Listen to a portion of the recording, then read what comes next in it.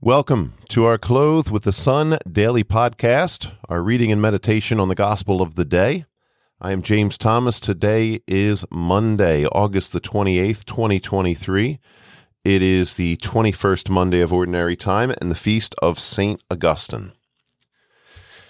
Today's reading is from the Gospel according to St. Matthew.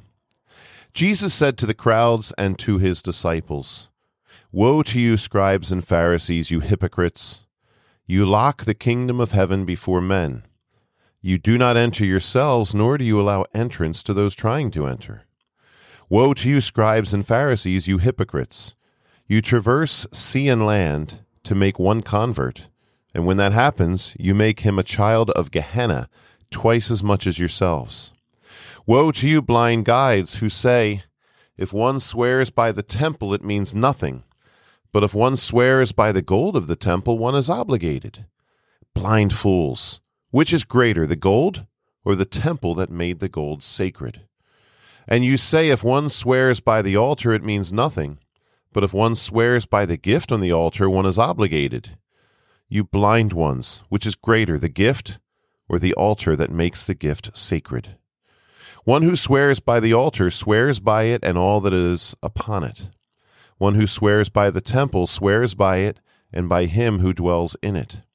One who swears by heaven swears by the throne of God and by him who is seated on it." Okay. I just had one little thought as I was reading. For those who use God's name in vain, think about what you're doing. I don't mean you. I know my listeners typically don't go around saying stuff like that. But I hear it all the time when I'm out in the world. People saying GD or oh my God, or, not saying it as a prayer, saying it more like a curse, or people that just say GC or JC, using our Savior's name in a profane way. And Jesus says it right here. One who swears by heaven swears by the throne of God and by him who is seated on it. We should approach such things with fear and trembling. Anyway, let's talk a little bit about the meaning of this reading. This is the one time, it's one of a few times where Jesus really loses his mind. We have talked about spiritual pride being the greatest sin. I've preached about that a couple times recently. And yesterday I was talking about Peter.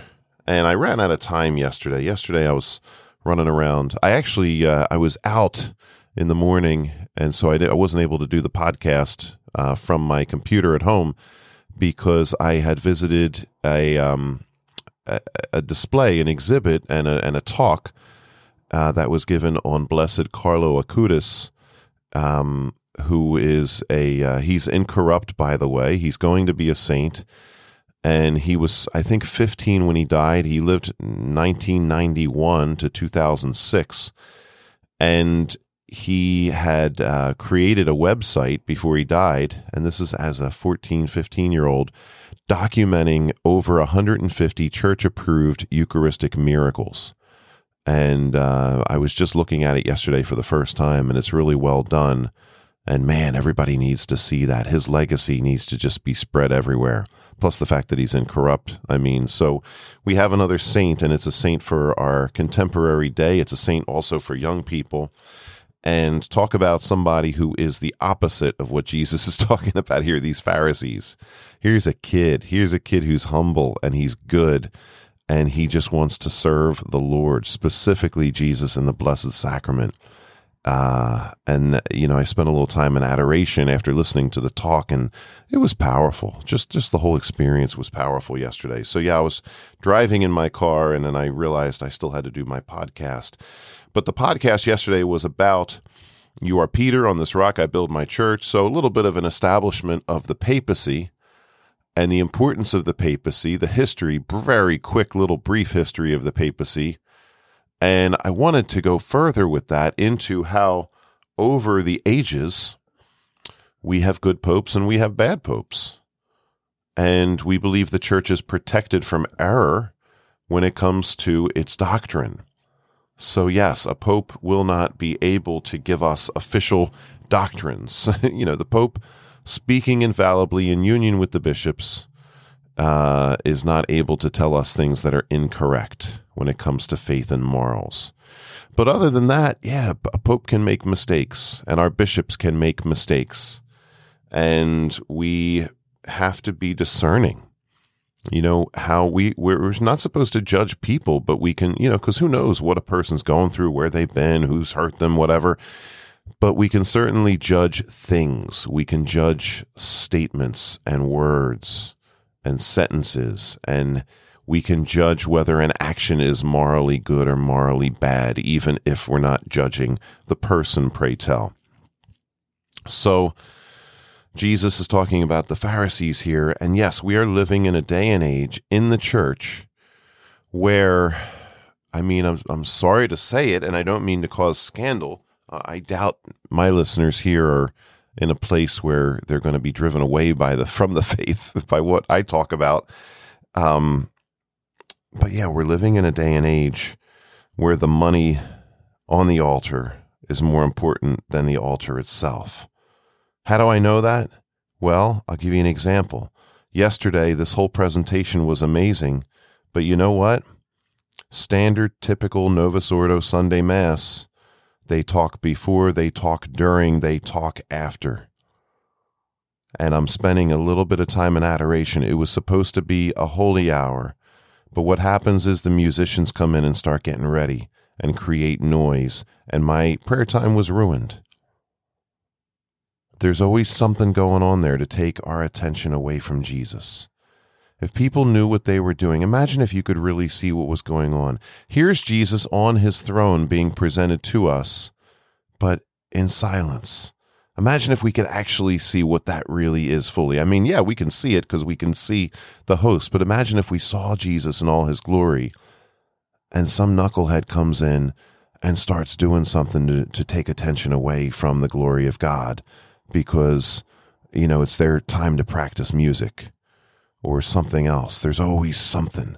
Somebody wants to have a conversation in the back of the church, ignoring the glory of God up on that altar. And it happens endlessly.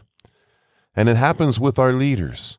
Those that are trying to make changes for the good of souls get in trouble and they get canceled. It's happened to me. It's happened to many of my friends.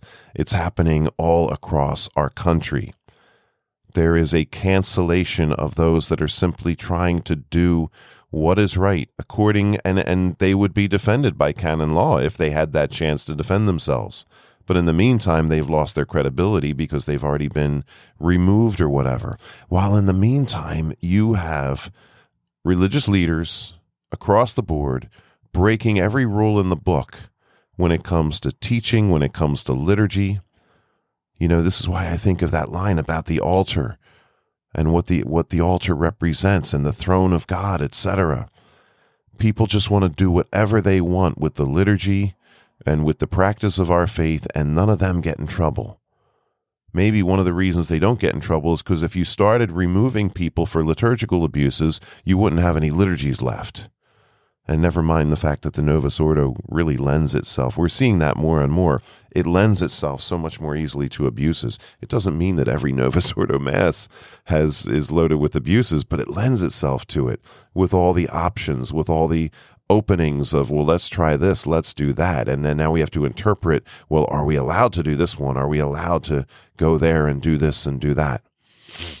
Earlier in this reading, Jesus is saying to the Pharisees, you lock the kingdom of heaven before men. I'm thinking about our churches being locked.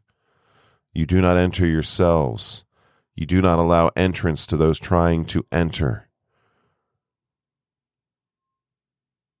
So, once again, I heard from somebody the other day that, with companies that lose their clientele, like recently we've had this epidemic of wokeness in various companies, and these companies are now losing all their clientele. People aren't buying from Target or Bud Light. There's so many different companies that are just, the more woke they get, the more they put themselves out there, the more they lose out. And we're seeing this more and more across the board. So there's a lot of successful companies because they've made the necessary changes to meet people where they are. Okay, why can't the Catholic Church do that? Why can't we do that? We say, oh, woe is us. Look at these numbers. They keep dropping. They keep falling. We don't have priests. We don't have people. We have to shut down more churches. Why can't we use common sense and say, okay, what we've been doing the past couple decades didn't work. I think it's the pride. It's Pharisaical pride.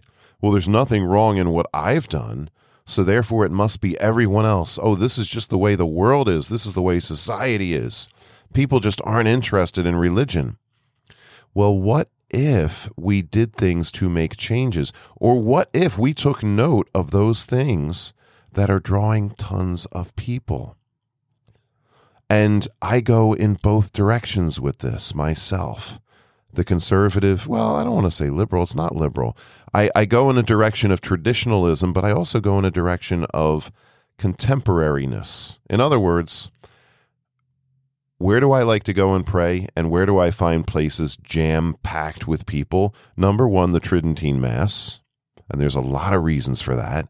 People want tradition, they want authenticity, they want the beauty, they want the sacredness. They don't want all the options. They don't want the priest up there being, Bob Barker, Guy Smiley, Bob Barker, may he rest in peace, but all the, they don't want the priest being an entertainer. They want the priest being the sacred minister who does his job.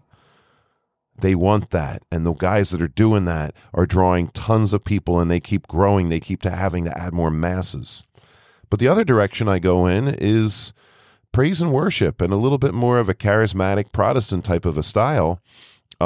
This is in no way a substitute for the Eucharist and the Mass, etc.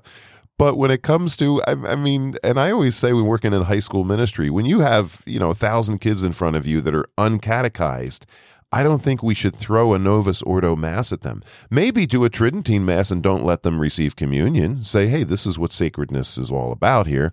But why not just teach them prayer 101? Hey, everybody, we're going to get together. We're going to have a band and we're going to sing songs to Jesus. I remember as a kid, we used to do that. We had choir practice getting ready for the first Friday Mass. And we would love those practices. You just sit there for an hour or two and you sing songs. And it's beautiful, and we're worshiping God the whole time.